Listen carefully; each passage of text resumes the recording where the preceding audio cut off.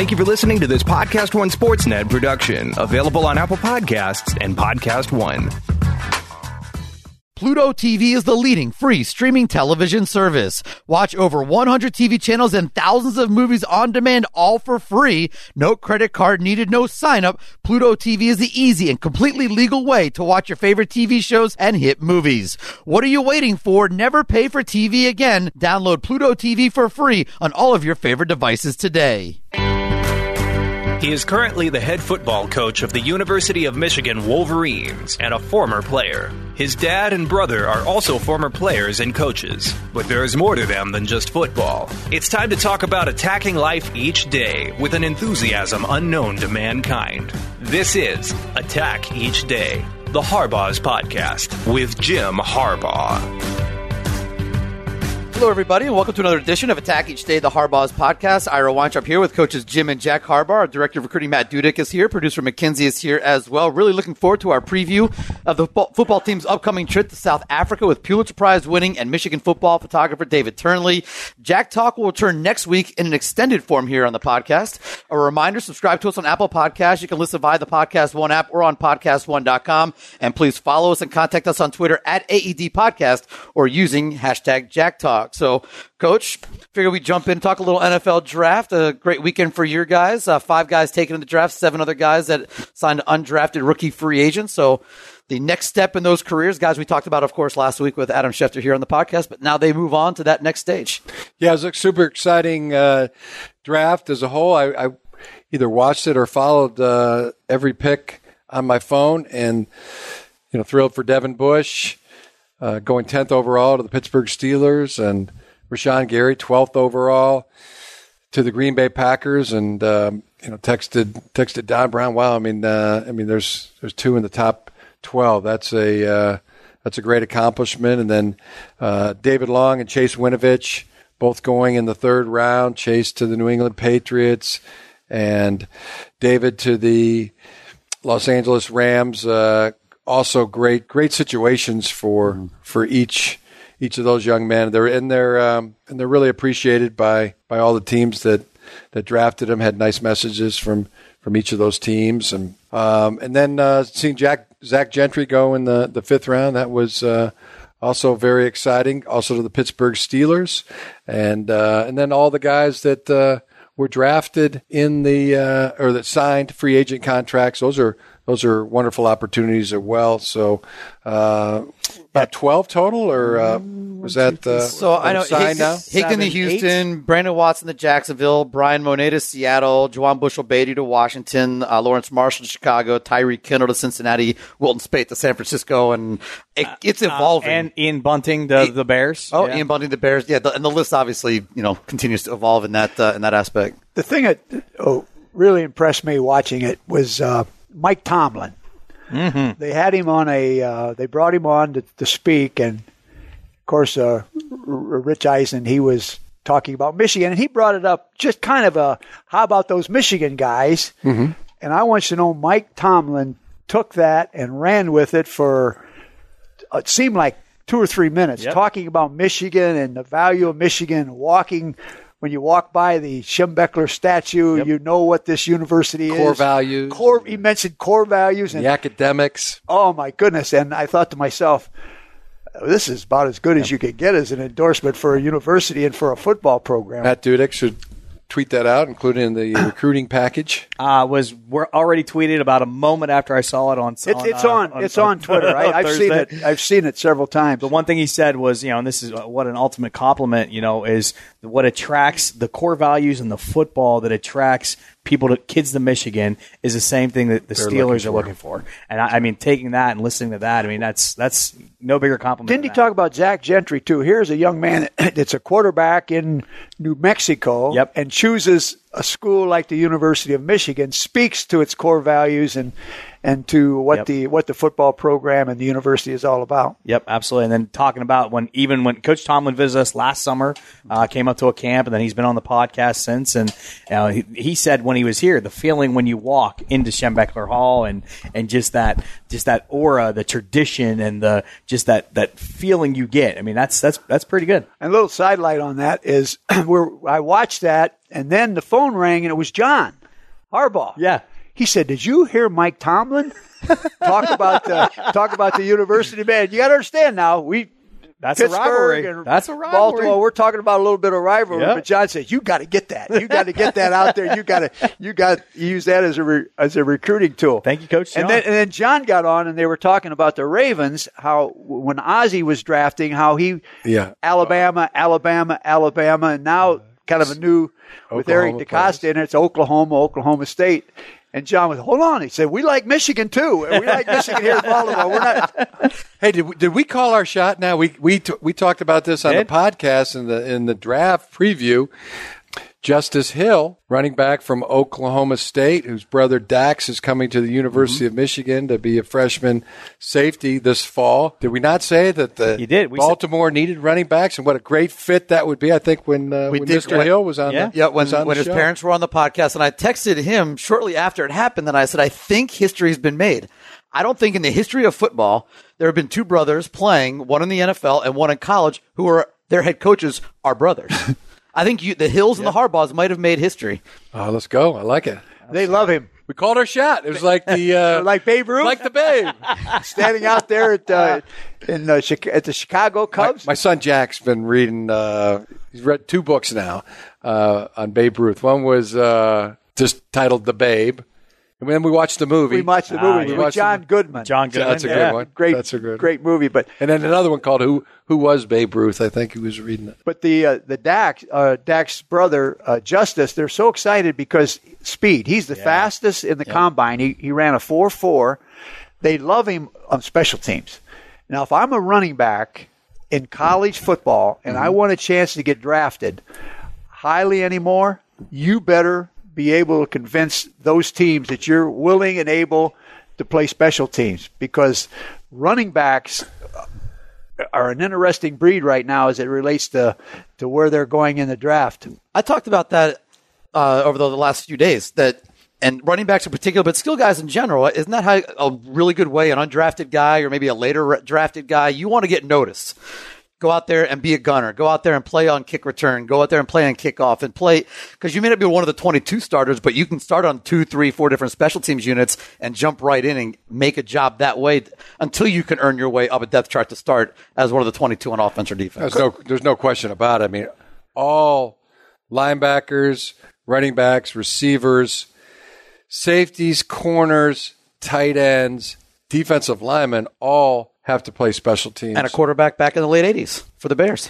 It is. I mean, but it's on every NFL team. If you're not a starter, you've got to be able to play special teams.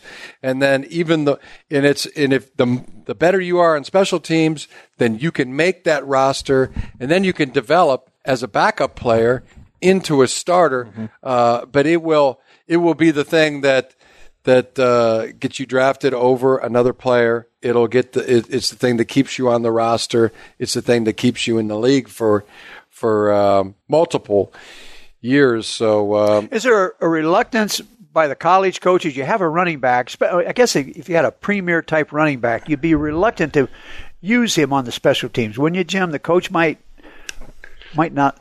In college, if there's a player that you just can't afford to lose kind of situation, but we in college play our best players. I mean, especially on the punt. I mean, the punt team, that's the one that can win or lose a game. So you put your best 11 on the punt team. So you should be, if you're one of the best 11, you're going to play in the punt team regardless. So when players don't play special teams in college football, then you start to wonder why. As a pro coach, are they reluctant to, or are they not good enough? So neither answer is a good one. So definitely players should play on the special teams. I guess the only acceptable one is the head coach chose to not let me do it. That would be fine, because that doesn't reflect on the player. That goes to the program protecting the players, not getting hurt, which was what you were talking about before. Or also, and to be able to say that and say yes, and then go look at my junior and sophomore and freshman year. Right, yeah. That's when I played special teams. Coach wouldn't let me play it my third year or my fourth year. And it's a great point. But You want that on tape at some point in your career. Yeah, I mean the coach wouldn't let me play. Then we're going to say, well, when did you play? Did you played your sophomore year, right, or you played your freshman year? No, I didn't. Why? Well, I wasn't good enough, or I was reluctant to. Yeah. Neither one of those answers is going to be a good one. Well, I'm really looking forward to in our next segment to talk to David Turnley as we preview our South Africa trip. Coach, I once, about a year and a half ago, I was at a speaking engagement. Your dad spoke first. David Turnley spoke second. I had to speak third. That was not a great spot to be. Do not follow Jack Harbaugh and David Turnley if you're trying to captivate a room, because those two guys can tell stories like nobody's business. And I didn't like being in that position at all. I was like, can I please lead off so these guys can go after me and then elevate? I don't want to follow them. What was your topic? It was Ohio State week, so I was talking about, being there for your team and supporting the program and being excited about Ohio State week and things along that level, the games that have come before, and at any moment the rivalry flips, that kind of thing. Well, how'd it go? Don't be modest. Did you come in and did you knock their socks off after the you have to ask your dad. I'm my heart stick around for Ira's He did. I did, and was humbled. I was humbled to be in the. You were happy that you went first because you didn't have to follow. I didn't have to follow. I didn't have to get up and make that statement. How does a man possibly follow David? I mean, your dad was great, and then David Turnley comes up and talks about his friend Nelson Mandela. I'm like, okay, I'm toast. I know Sam Webb. Yeah, I'm toast after Nelson Mandela. That's the end of that. We all have the same with David Turnley. The same. You're in the presence of greatness. Yes. Agreed. And you just listen to him talk and his experiences, and you think to yourself, how is it possible that I'm in the presence of this greatness? He is the most interesting man in the world. I mean, his stories come out so casually. You're like, oh yeah, so I was filming in a war zone, bullets were whipping past my head, and it's just like comes out so casual. It's like, wait, there's more to this story. I mean, that's not a casual everyday situation. If somebody's looking for a speaker, they should hire David Turnley. His presentations are amazing, and they come with photographs.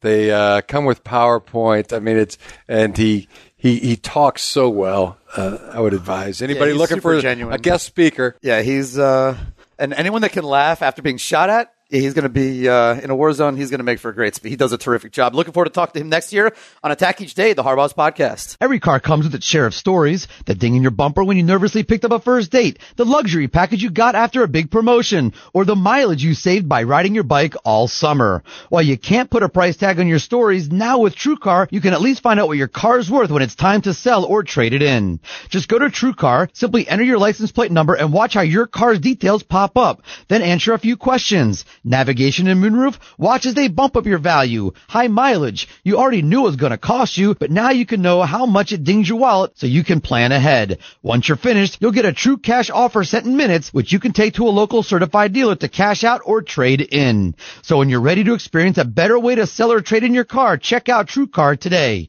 True cash offer not available in all areas. Now time for our guest segment here on Attack Each Day, the Harbaughs podcast, and really been looking forward to this, our South Africa preview with David Turnley, and Coach, in a building full of, and a campus full of really impressive people.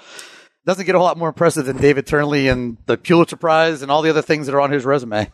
Well, how many people have won a Pulitzer Prize on campus? I know he's the only person in the football organization that has, and David Turnley, professor here at the University of Michigan, and dear friend, has been invaluable to our team on every way, professional level, but the relationship level, and not just with me, with players, with staff. I mean, David will talk to every person and treats everybody just like they're the most important person in the room, and he's an amazing guy, an amazing great husband and father and friend. David, we love you so much, and to think like every player that has played here at the University of Michigan has a picture, of their time, and multiple pictures. Each person can go back and someday put that picture of them, whether they were practicing or training or working out. They're going to have a picture that they can put in a frame, put on the wall, or put on their desk, and remind them of their time here at Michigan.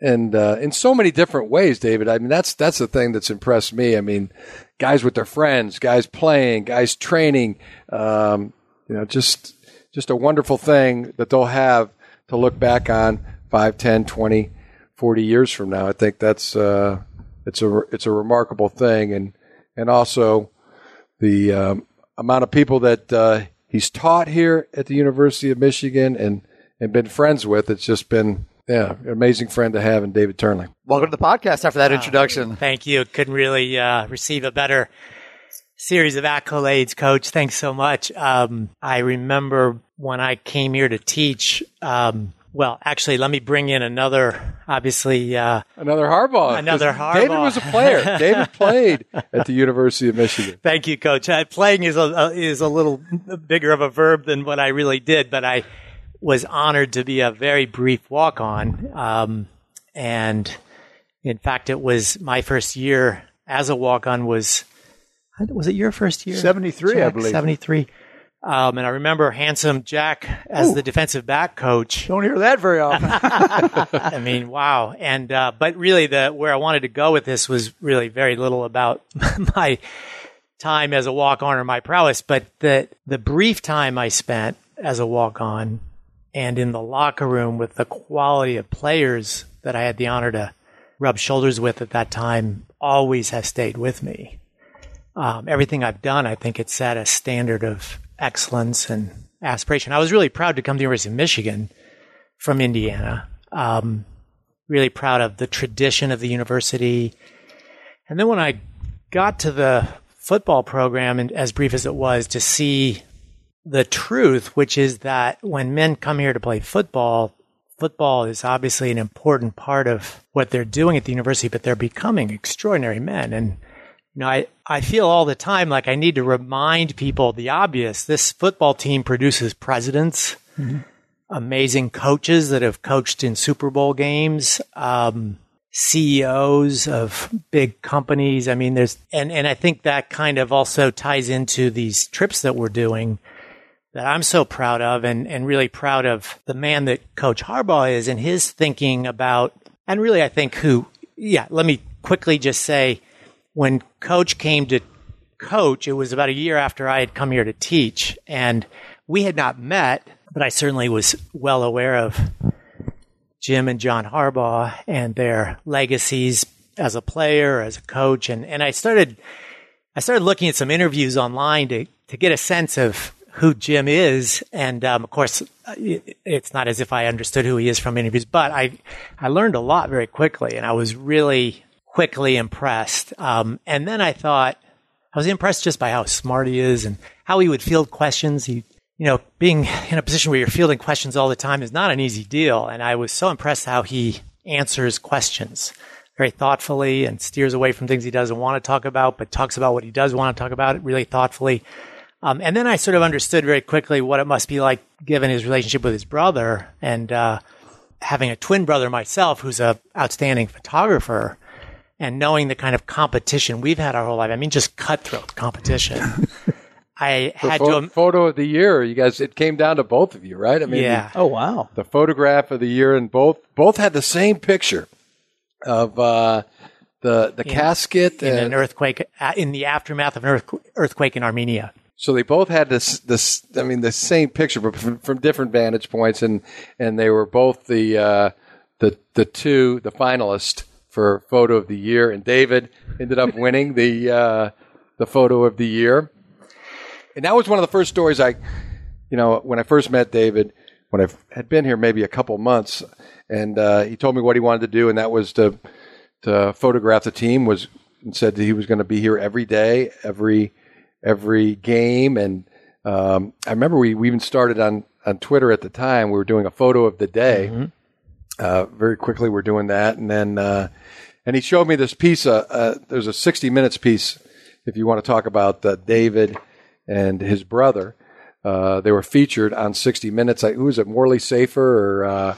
Yeah, it was Steve Croft. Steve Croft. So in this picture, they're documenting Peter Turnley and David Turnley, and there's unbelievable footage of war images and action in this video, and bullets are whizzing by, the head of David and this cameraman that's following David in this wartime, and it was amazing. It was amazing. And just one quick story. So then David started photoing the team, and spring practice, we're about a week in. We're scrimmaging, and somebody broke a play. I think it was Davion Smith. Broke one up the middle, and he's running through the secondary, and he's about 25 yards downfield. And then he's got to make a turn, not to avoid a safety, but he had to make a jump cut to avoid David Turnley, who's laying prone on the ground, on his stomach, taking pictures of this play developing, and Davion avoided him, juked him, and I had to go over and, hey, David. How'd that picture turn out? I know you're used to bullets whizzing by your head, but we really don't want to get into the players. It's not so much I'm worried about you getting hurt as I don't want to see a player get hurt. I got it. I felt fairly embarrassed, but the picture was actually very good. It's been great. I mean, some of the fans out there that want to know about David Turnley need to find that piece. Get a hold of that piece. 60-minute piece tells it all. It's got to be on YouTube. I'm sure it's on YouTube. You have got it before you finish, or when you finish with this broadcast, with this podcast. Go and look at that, and I'll guarantee you will have it'll pop right up. Google. We'll tweet it for everybody. 60 minutes. Tweet it for everybody. Do it. We'll put it on the tweet of the podcast. But some amazing memories, David. We've been everywhere, haven't we? It's been a total honor for me every day. Can't speak highly enough about the Harbaugh family. Feel like I'm with my own family when I'm with the Harbaughs. We've had some highlights. I mean, we go back to the satellite days, satellite camps. We did, I think I did 56. I don't know how many David did. He did at least a lot of them. At least as many. And we were in Selma, Alabama. Yeah. I think that was my favorite. Yeah, and, we walked across the Edmund Pettus Bridge together. Also, and you and I were talking earlier, but also you were with them in Paris before the team trip, but you were with them in Paris, and that obviously hits really close to home with the fire recently. Yeah, so I happened to be over there teaching a summer abroad program, and Coach and his wife Sarah came over for a brief vacation, and we had gone to Notre Dame, as you remember. Mm-hmm. In fact, I have pictures in the first book we did from that first season. There's a picture that I like very much of Coach and his wife Sarah praying in the cathedral. Quickly, if I can just go back to, there was one moment that I wanted to talk about when we did first meet, and Coach was watching that 60 Minutes piece, and he was very excited about the live gunfire that I was in the midst of, and Coach gets very enthusiastic, and he's kind of jumping around. And I said, Coach, how is that different than these 300-pound linemen that have been chasing you around the backfield? Big difference. As a quarterback. They don't have bullets and guns. Hopefully, I never asked you. Did you wear a flak jacket? Did you have Did sometimes, not always, but I did a lot. We called them secondhand vests. The problem with flak jackets is they're heavy as hell. And so in the world of photojournalists, you're always trying to find the thinnest but still effective secondhand vest. But yeah, I have definitely worn those and have been saved by one of those a few times. Wow. Once in Chechnya when I was pinned against a wall for about 4 hours in a full-out shelling. And you got tell your Tiananmen. Am I pronouncing this right? Yeah. Tiananmen Square. Yeah. So Tiananmen Square. That's coming up. The night of June 3rd, 1989 was the night after the 2 million Chinese students over the course of 2 months had taken over the square. And then finally, we knew eventually the Chinese government would put it down. We didn't know quite how. And on the afternoon of June 3rd, the Chinese army came into town in massive convoys, and I rushed to the square. And within the first few minutes, there are bicycles everywhere in China, and there were bikes all over Tiananmen Squares in the midst of all these people. And I could see there were about 1,000 troops already in the middle of the square. So I jumped up on a parked bicycle to get an elevated position to make a photograph. And I suddenly saw in my lens as I'm photographing about 10 soldiers see me, and it was as if they'd just seen their prey, and they started running towards me, and I saw my life sort of going in front of my eyes, and I jumped off and started running. And you really don't do that that's the worst thing to do and with authorities is to run from them. But in this case, it seemed life or death. And I'm running, and it felt like I was breaking tackles. There were literally soldiers like jumping at my legs, and I'm breaking through. They finally managed to get 2 of my cameras off my neck. And when that happened, they felt like they had what they wanted, and I kept running. I turned, and they were just making dust out of the cameras. And then I got back to a hotel, and a friend gave me another camera, and I went straight back. And I didn't know that. It was curious the whole night as the troops had driven the soldiers, or the troops had driven the students off the square, and there were flames everywhere. The students had lit the convoys of military vehicles on fire. And then by about 4 a.m, the troops sort of lined up across an avenue, and the students lined up in front of them about 100 yards away. And every 15 minutes, they would mow into the front line of the students, and the front line would go down. And I was in the second line of the students photographing this, and the students would collect the bodies and then run them back. And when sun sort of then rose at about 7:30, these millions of students finally realized it's over for now. And that was the end of the student movement in 1989. And it's pretty interesting because I teach a lot of Chinese students in my classes. They don't know anything about that. It's just not talked about. Just kept out of the history books. Yeah. But David was there when we met the Pope. That's one of my favorite stories. One of my favorite stories of David's. Got a hand up, Dad? The all-time great football move, was by David Turnley when you and Sarah, and jump in here at any time, David. You were waiting on the line with no guarantee that you were going to have any kind of exposure or dialogue with the Pope, right? That's correct. David was with you on your left flank. David kind of helped us get up into the. I didn't know that. The part that I love was, David, tell the story. The Pope is moving down the line as we look to our left. You're on Jim's left. Yeah, it was it was really fun. I put on a nice suit, because I figured I might have to do some dipping and diving to get near Coach and his wife. I knew that they had come over with a helmet and a pair of shoes, which I had been trying to pre-visualize what could be the most interesting picture, and that never occurred to me. And when somebody told me that you were bringing a helmet and shoes to give to the public, I just, there's no way I'm not going to try to get that picture.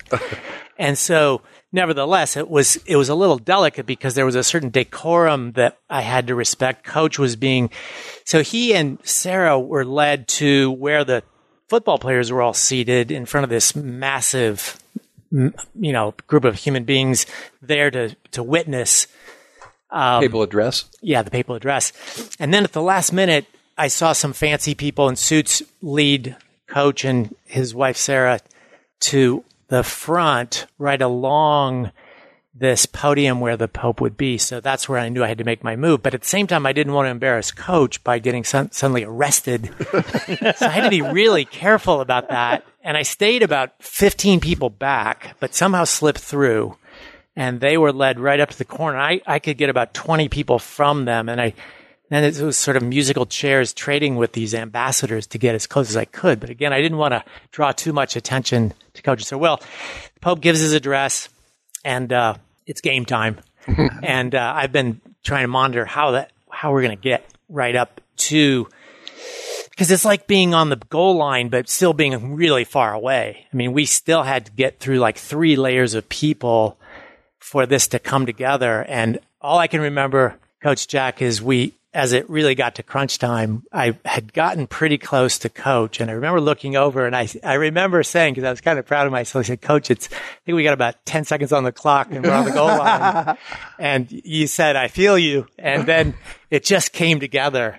And it involved sort of my making a little slip into the front and elbowing a few ambassadors to make this space happen. And then Sarah and Coach just moved right in. It was awesome. I couldn't believe when it worked. And then you moved into the opening that you had blocked those ambassadors off from, that space, to get the famous picture of Jim handing over the football or the helmet and the shoes, and Sarah kissing the ring of the it was unbelievable. The Pope. It was unbelievable. And I remember Coach asked me as we were walking away, he said, how'd that go? And I said, Coach, that was as good as anything but Nelson Mandela walking out of prison. And then we high-fived, and I was really proud. And it was David was there at Normandy, and every game we've ever played, and got a great. One of my favorite pictures is after the Citrus Bowl with Jake Rudock and little Jack. It's in your office. Little Jack in my office. But there's been so many great ones, and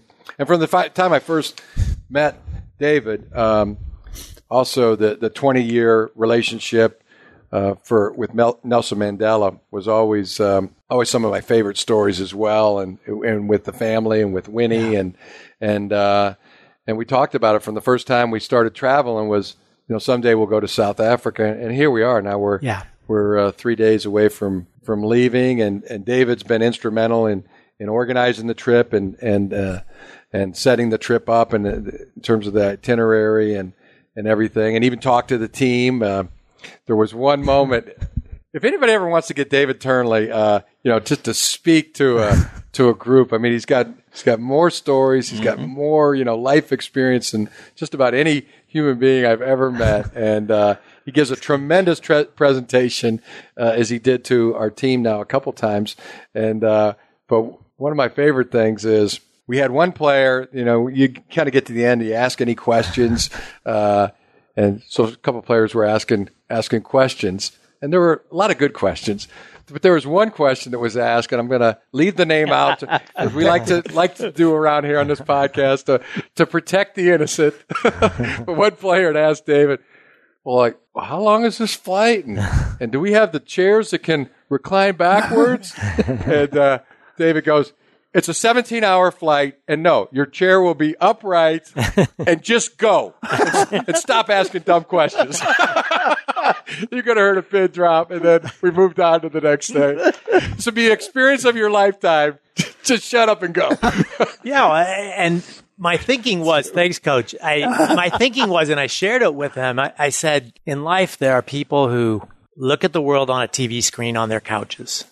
And then I just looked at the audience, the team, coach, and I said, that's not who you guys are. You go and play in front of millions of people. Everything you do is examined.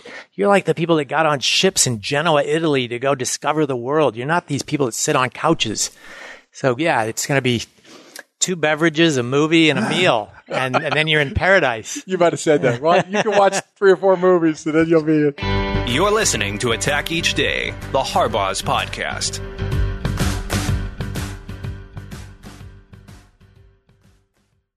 Make sure to stick around after this podcast to get the latest headlines from the AP News Minute. If you like our show, you're going to love Under Review on Podcast One, presented by Bet Online. Get the odds, news, and insights from real industry insiders. This isn't your typical schlocky picks show. Get the real trends and info with your host, Damon D. Download new episodes of Under Review, presented by Bet Online, every week on Apple Podcasts and Podcast One. Now back to Attack Each Day, the Harbaughs podcast.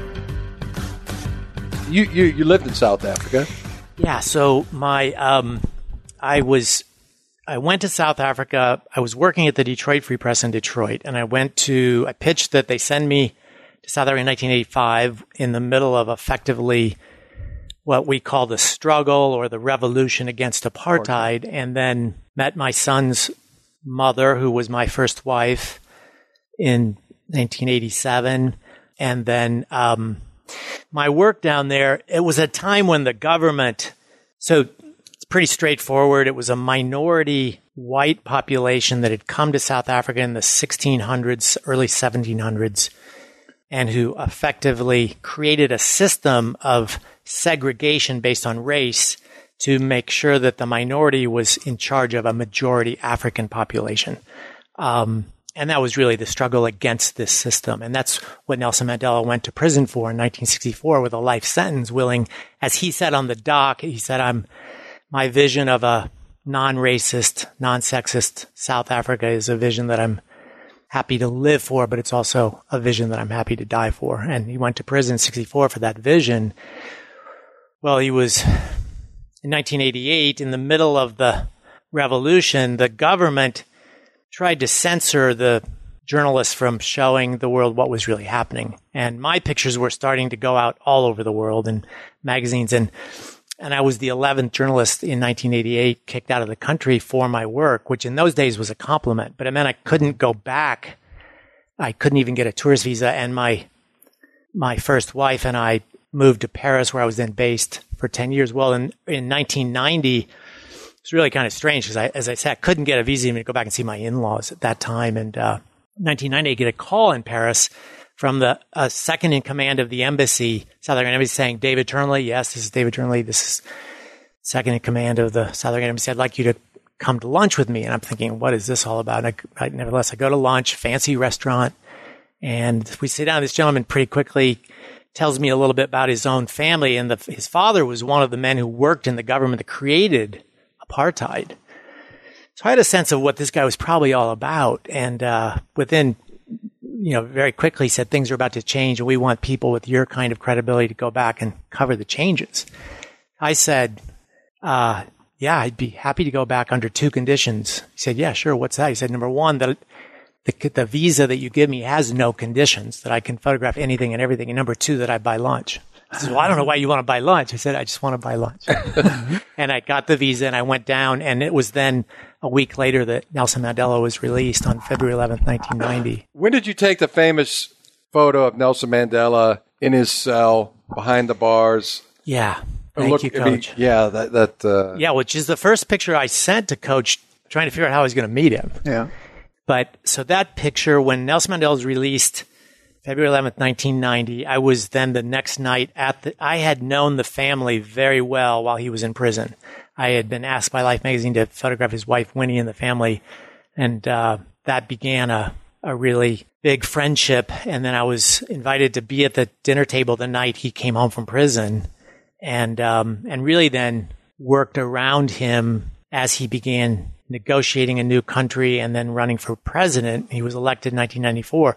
Well, shortly after his release, it was probably 2 months after, he went back to Robben Island with some of the other political prisoners to visit the cells where they had been incarcerated. And that was when I made that picture of him. And it was really stunning. I started recollecting only recently really what was going on that moment in that picture. So he spent much of 27 years in that cell. And when we got into the cell, and we're going to go see it on our trip, our team and coaches are going to go to the cell where he was held all of those years on Robben Island. But when we got in the cell, he went over to the window, and it was like he went to a place where he was familiar and went just right back looking out that window. And that's when I made that picture. Is it the same cell that's in the movie Evictus? It is. It's exactly the same cell, and we'll go and see it, and it's stunning to go. It'll be an amazing day for us.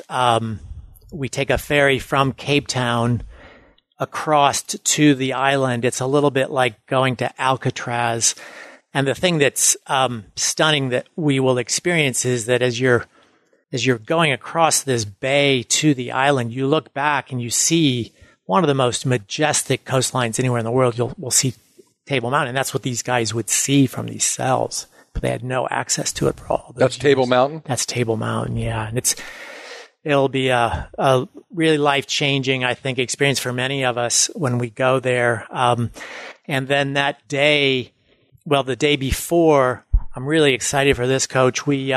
There's a gentleman. So when Nelson Mandela went to prison in 1964, there were 11 other men that went as well for life sentences to the island. But when that happened, there were hundreds of people, activists who had been very important in the struggle, who were forced to go into exile to fight their revolution from outside the country. Well, one of these men who left was at the time, a young white Jewish lawyer, a constitutional lawyer, Albie Sachs, and he went to Mozambique. Well, the government, which in the struggle, people refer to the government as the system, and the system was that. It was a system that tried to eradicate any threat to their status quo.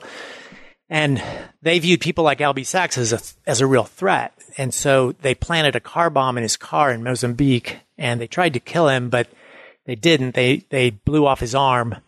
And when Mandela was released in 1990, he came back and spearheaded the writing of their new constitution. And just an amazing guy. And he's going to come talk to our team. Oh, wow. Wow. What an experience. On the afternoon before we go to the island.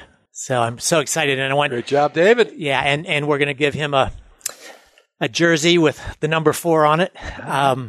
And coach is going to give him that jersey. He doesn't know that yet, but so I'm really looking forward to you meeting Albie. He's an amazing guy. I think one of the most amazing people I've had the privilege to meet. So I'm so excited for Coach, who's another one of the amazing men that I've had the opportunity and privilege to know. It's going to be exciting for them to get to know each other and for our team to hear them. One quick thing about Coach Jack Harbaugh, he claims that he's responsible for my success as a photojournalist when he told me that I probably wasn't going to see playing time as a walk-on. And I want to thank Coach Jack for that, because I think he was absolutely right. And I saw greatness. Do you remember David? You remember David as a player? I don't. Actually, the truth is, your brother was a punter. He was right? an amazing punter. Before Now you didn't play on the defensive side of the ball, right? You were a receiver. I was trying to. I played linebacker. I was a better linebacker than I was quarterback. I played linebacker and quarterback in high school. My only claim to fame, I can say in my brief walk-on stint, Coach, and I am proud of this, is that in a tackling drill, an Oklahoma drill, Gary Mueller stopped the practice, came to me and said, "Son, where are you from?" I said, "Fort Wayne." He said, turned to the team and said, "If we all hit like that young man does, we'll have a hell of a team this year." That was my one glorious Isn't that moment. amazing? The influence that coaches with off-the-cuff remarks can make on lives, just with a comment like that. Now, tell your father now, we have another connection in the Harbaugh family. Am I right? That's true. My father grew up in Akron and played at Miami, Ohio.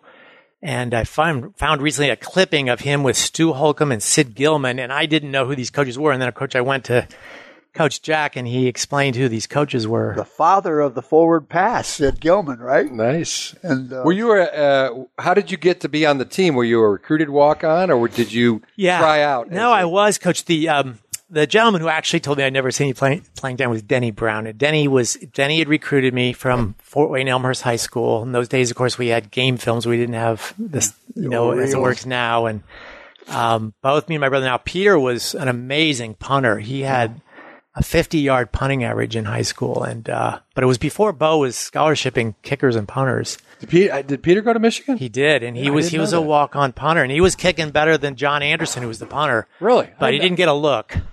And we were both told, a few weeks after we started that they really wanted us to stay out on the scout team, but we'd probably never see a minute of playing time. And to be very honest with you, coming from a lousy public high school in Fort Wayne, I was having my hands full just studying at Michigan. And I figured, all right, I better, buckle in on that. Did Peter graduate from Michigan? He did. Yep. So amazing journey. I mean, we love the players that have walked out of Michigan. There's been so many really good ones and great ones. I mean, starting with the Glasgow brothers. Jump in, Matt, if you want. And then a lot that we've recruited, like the Glasgow brothers, and the Sessas and the Hewletts and the Cochrans. There's been so many guys. Hunter Reynolds doing an amazing job. And then there's other guys that we have a tryout for. It's called a student tryout that we do every January, and about 70 to 100 kids will try out depending on the year. And we usually will take 10 to 15 of those and they'll practice with us in the spring. And maybe half of those will make the roster when it comes to the fall. And, we did it again this year. And I think we talked last week about Lampini, but we talked about Nick Capatina.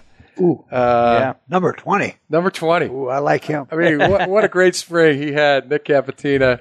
You know the story? Coach, I got to be honest. I'm on the field photographing every day. I didn't know who some of these guys were because I'd never seen Nick Capatina. Yeah, they just show.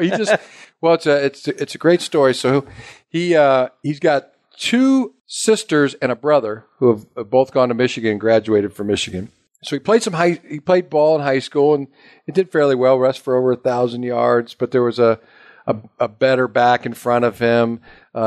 Anyway, so we didn't recruit him out of high school. And he applies to Michigan, gets denied.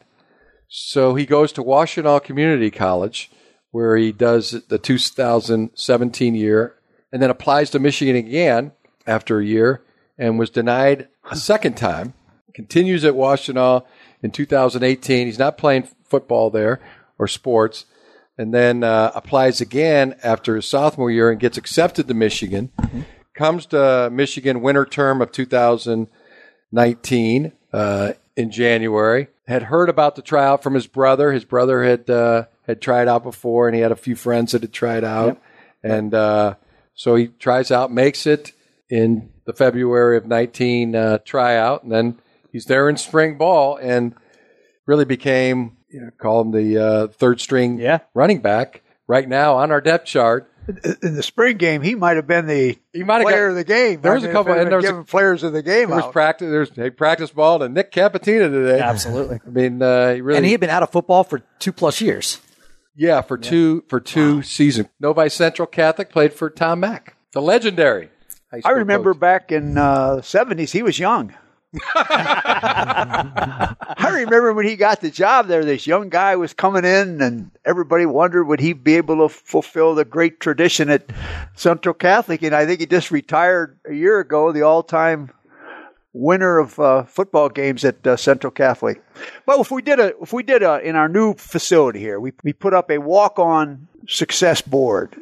I like it. Not just players, but Pulitzer Prize winners through the years. The years, CEOs at big companies. Jim Hackett.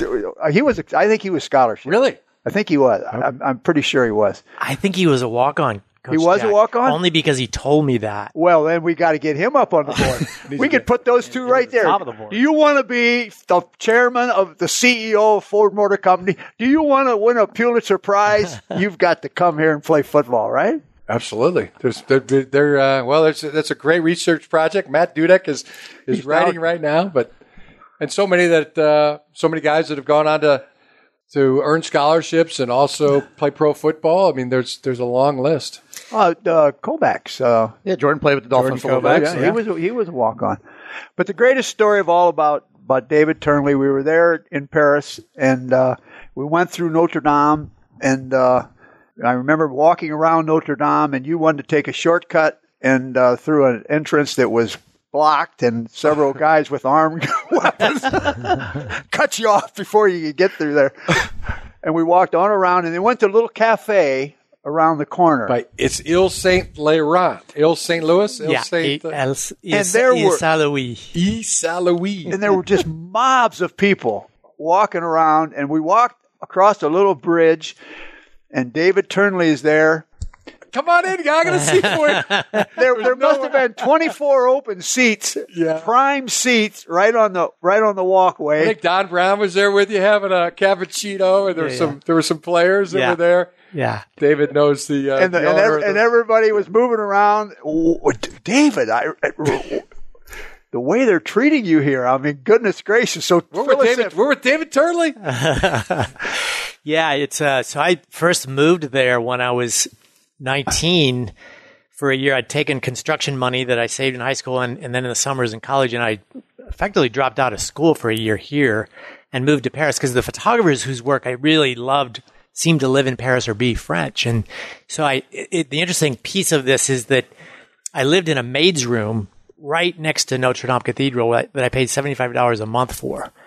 So when the fire happened last week, I rushed back over there, and it was pretty interesting because even all these years later, I know all of those shop owners, and it just kind of had to go. But yeah, so I've been going to that restaurant, as has my twin brother, who's now been going there all these years, 40 years ago. Wow.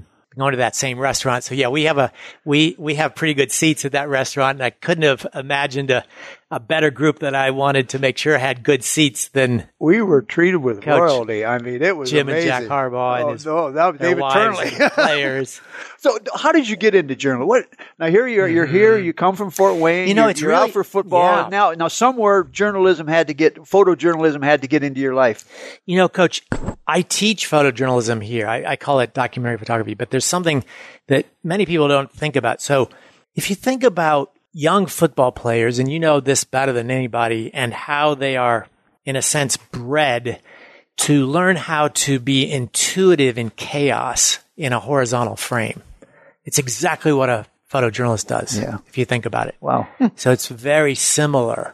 It didn't occur to me. I mean, honestly, I don't think I've ever told Coach this, but when I was playing high school football, if you had told me that I was going to be a photographer, it would have been the last thing in the world I would have thought, because I remember looking at when I was playing football in high school, I remember seeing photographers on the sidelines, and I would think, why don't you guys want to play? It seems so passive to be on the sidelines.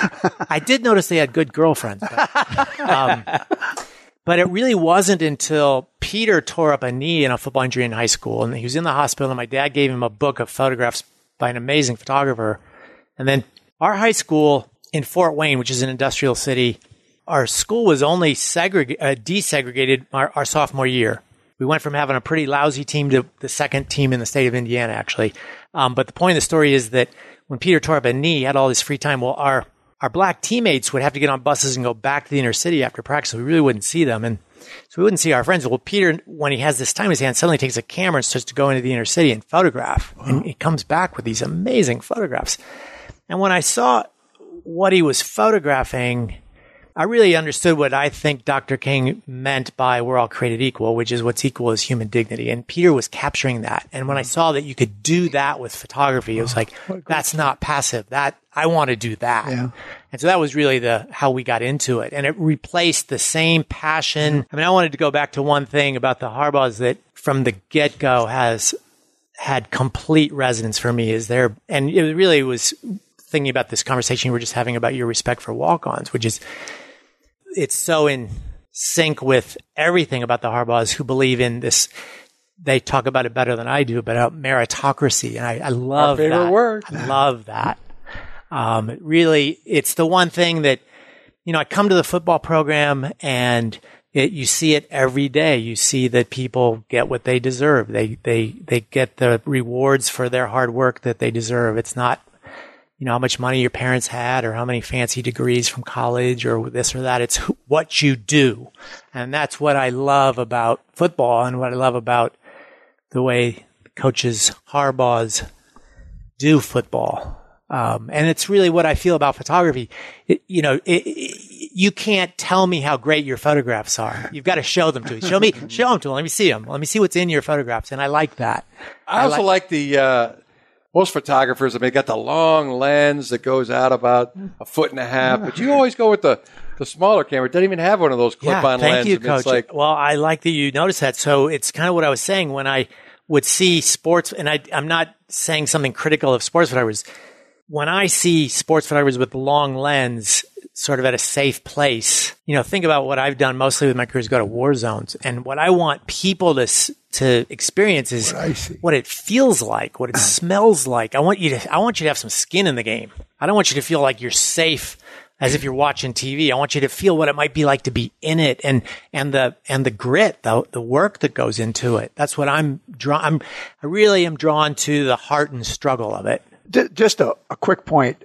There's two books out there, the first year and last year, right? Last year.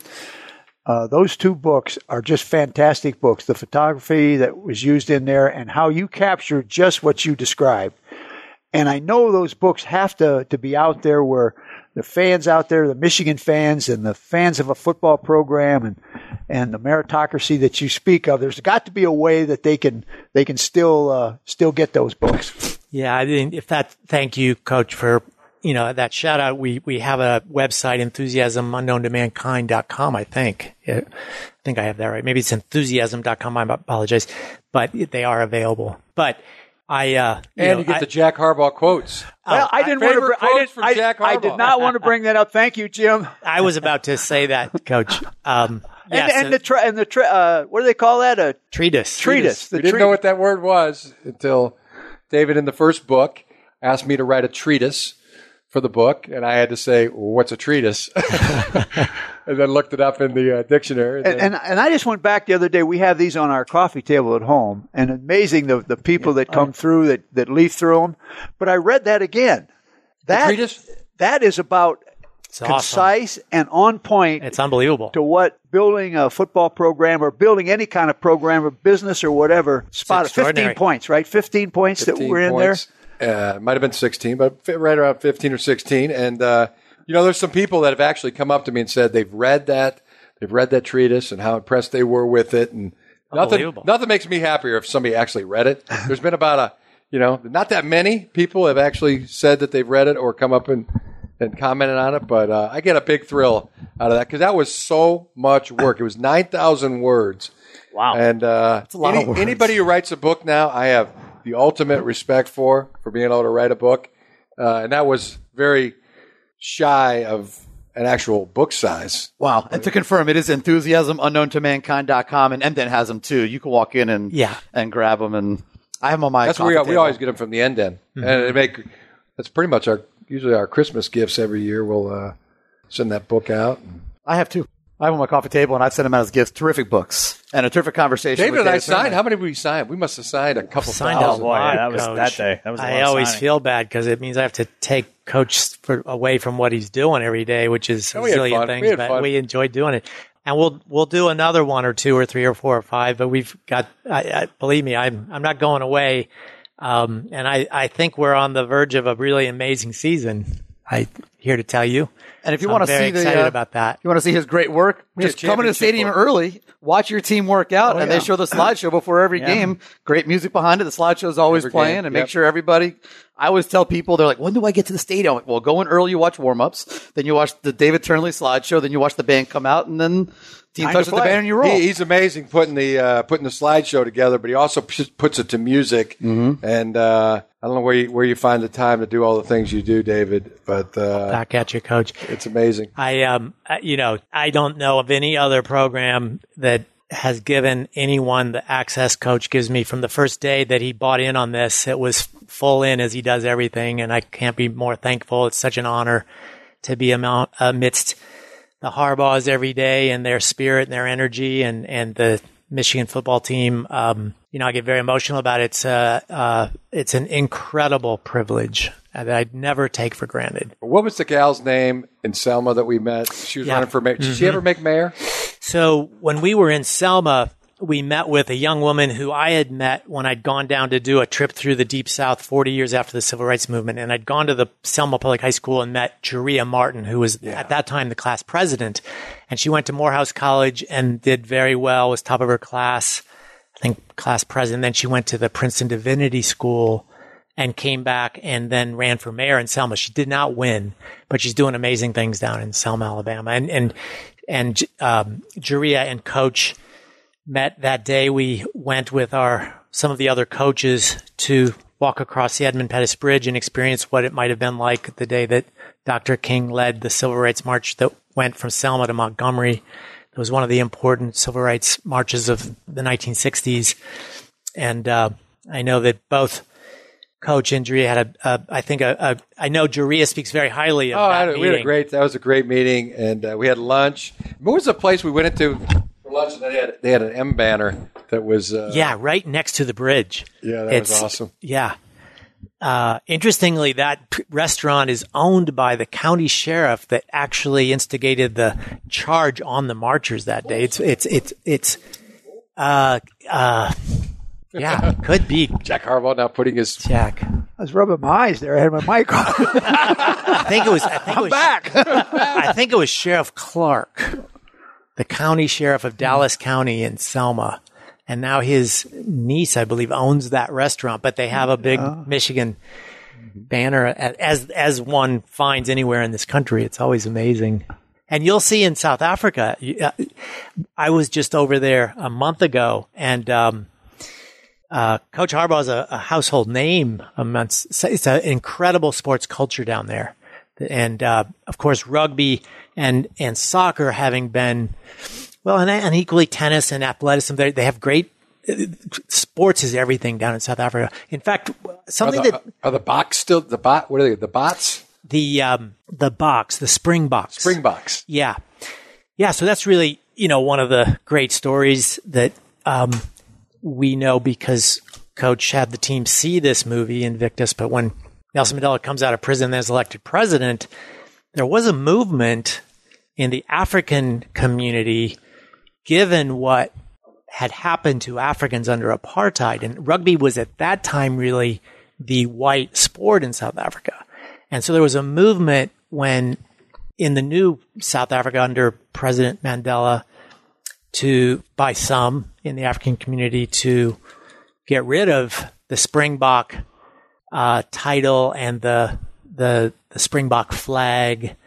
And Nelson Mandela, immediately said, no, that's why we went to prison, to not do what they did to us, to embrace everyone's cultural heritage in this country. And then he, understanding that and believing so much in that vision, went straight to the captain of the team, who we may have a chance to meet when we're down there this time, and basically said, you can help change this country. And the captain looked at him, and they didn't have a particularly good team that year. It was 96 World Cup, but he said, you need to help me win the World Cup. Yeah. And they won. And they won. You guys are going to have a great trip. He's got a great trip planned for you guys when you guys leave in a couple days. Have a lot of fun in South Africa. Lead them on a lot of fun. Sounds like it's going to be an amazing experience for these guys. Some have never left the country, the ones that haven't been on the previous trips, and of course some have been now. This will be the third abroad trip that they're going to take. Yeah, and I think just quickly to, again, pay credit to Coach Harbaugh and to Ward Manuel and their vision of the importance of our players having the opportunity to become world citizens and leaders. And I have had firsthand the opportunity these last 2 years going to Rome and Paris to see how incredible it is for these players. And you literally see them at the end of the trips get off the plane walking a little taller. And I'm really proud of that. So, yeah, we're really excited. I think this is going to be a really special trip. Yeah. I mean, we're all really...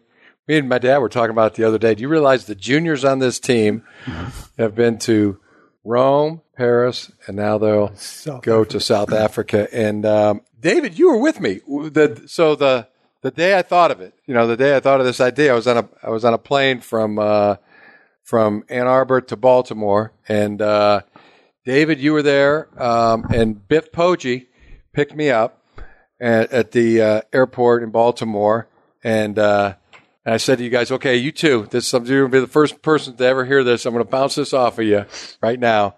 What do you think about, taking the team on an educational trip, like 12th grade classes sometimes do? They'll go to Washington, D.C., or they'll go to Rome. What do you think about that? And you both thought it was a great idea. And actually, Biff Poggi was one of the original. I mean, he organized that first trip to Rome, and just amazing for us all to be able to do this. And the rest of that story is, in Baltimore, there was a satellite camp, if I recall. There was, later that evening. Later that evening, I can recall, after the satellite camp, we were going to a restaurant. John was driving the car. That's right. And I was sitting in the passenger side, and you were in the back seat. Yep. And I remember you leaning up and putting your hands on our shoulders, and you saying, I've got a great idea that I've not shared with anyone. I had shared it with David and I know, but that was we had actually hashed it out that morning. But that was not told until now. I thought John and I were the first ones, and you made us promise not to tell anybody. Since we were the only one, I can remember it. Since we were the only ones that knew, we had to pledge. In fact, don't tell me if we're the only. That's what you said. Both my dad and John, my dad and my brother said, well, guys, don't tell me, because I might tell somebody. Not knowing that it's already been shared. Yeah, I remember that so well. And it was, to state the obvious, it was at a time that Coach was already doing something that no one had ever done in giving players around the country the opportunity to come to these camps that were being led by a Super Bowl coach, Coach Harbaugh, and the Michigan coaching staff, but also a chance to interact with a university like the University of Michigan that otherwise they wouldn't have the opportunity to come and visit because their families might not have the means to do these visits. But sometimes 20 and 30 other colleges actually coming to them where they could go to a camp and pay $25, $30, $40 to go to a camp, not have to travel to 20 different universities. I mean, it was an amazing, wonderful thing that's since been ruled out. You don't remember me, but I worked a camp with you in Utah. You wouldn't have remembered me. We had no interaction, but I was at one of the all-poly camps with the Michigan staff in Utah. I remember that camp very, very well. Yep. But you don't remember. You don't remember. No, Matt. I don't remember. We didn't meet. The only person I spoke to was Chris Bryant. because I had recruited him to Pitt at that time. Before that, and I saw him. I was like, "Hey, what's going on?" We interacted. But I actually worked one of those camps where you were at. Small world. Great camps. I mean, universities from all over the country would all come together. How's that working out, those satellite camps? They pretty much abolished it. They pretty much got it banned. So the new rule is that it can only be on a college campus, and each school is only allowed to go 10 days worth of camps. Yep. And they don't allow them on high school campuses anymore. And the high schools used to do very well. I mean, they would earn all the money. None of the Great fundraiser for a program that don't have money. It was a good fundraiser every year for each high school. But in the infinite wisdom, that was. And only the coaches can go and the GAs. So off-the-field staff can't. Analysts, myself, we can't go anymore. I remember distinctly we were in Prattsville, Alabama, and I'm standing on the sideline. We've been doing 3 of these a day all over the South. And I'm standing on the sideline, and suddenly coach wants them to play. What did you call that game we would play at the end? Yeah. It was Peru ball. So it's a mixture of football, chaos, soccer. You're not kicking any. You can kick it. You can basically. One team has to try to get the ball to the other end by any means necessary, and the other team's trying to get. It's great though. Yeah, it was good. It was awesome, and I'm standing on the sideline. I've been doing this now for a few days. So I photographed just about anything and everything I can try to figure out how to photograph. And as a photographer, you're always thinking, what could I do that's going to make an interesting new kind of photograph? And I just couldn't come up with any new ideas. And suddenly, coach throws off his shirt and jumps in Peru ball, and there were these 2 young players. High school players from Prattsville standing next to me, and one said to the other, "How would you not like to go play football with a guy like that? I mean, I want to go play with that guy." And what I always try to tell people, it was shirts and skins. And it was like 95 degrees. People were like, "Why'd you take your shirt off?" Why? It was shirts and skins. I was on the skins. Did you see today the coach for the Seattle Seahawks? Pete Carroll. Yeah. Pete Carroll. Took his shirt off. His shirt off. DJ Mac. You took your shirt off. I mean, it was national news. National news. He takes his off. We laugh and we high five. What a great guy. David, thank you for your time. The Enjoy most the trip. interesting man in the world, David Turnley. Oh, gosh, it really an Second honor. A total honor to be a part of this program with Coach Harbaugh and with Coach Jack Harbaugh and these players. Thank you, guys. Hashtag Jack Talk will return next week in an extended form here on the podcast. You can contact us on Twitter at AED Podcast or by using hashtag Jack Talk. Follow us, favorite us, and subscribe to us on podcast1.com and the Podcast One app. Don't forget to rate us on iTunes. We want to thank our great guest, David Turnley, for joining us here on the podcast today. We also want to thank Podcast One and our sponsors, TrueCar and Pluto TV. Have a great week and keep attacking each day, everybody, with an enthusiasm unknown to mankind. Thank you for listening to Attack Each Day, the Harbaughs podcast, here on Podcast One. Don't forget to subscribe at podcast1.com, the Podcast One app, or Apple Podcasts.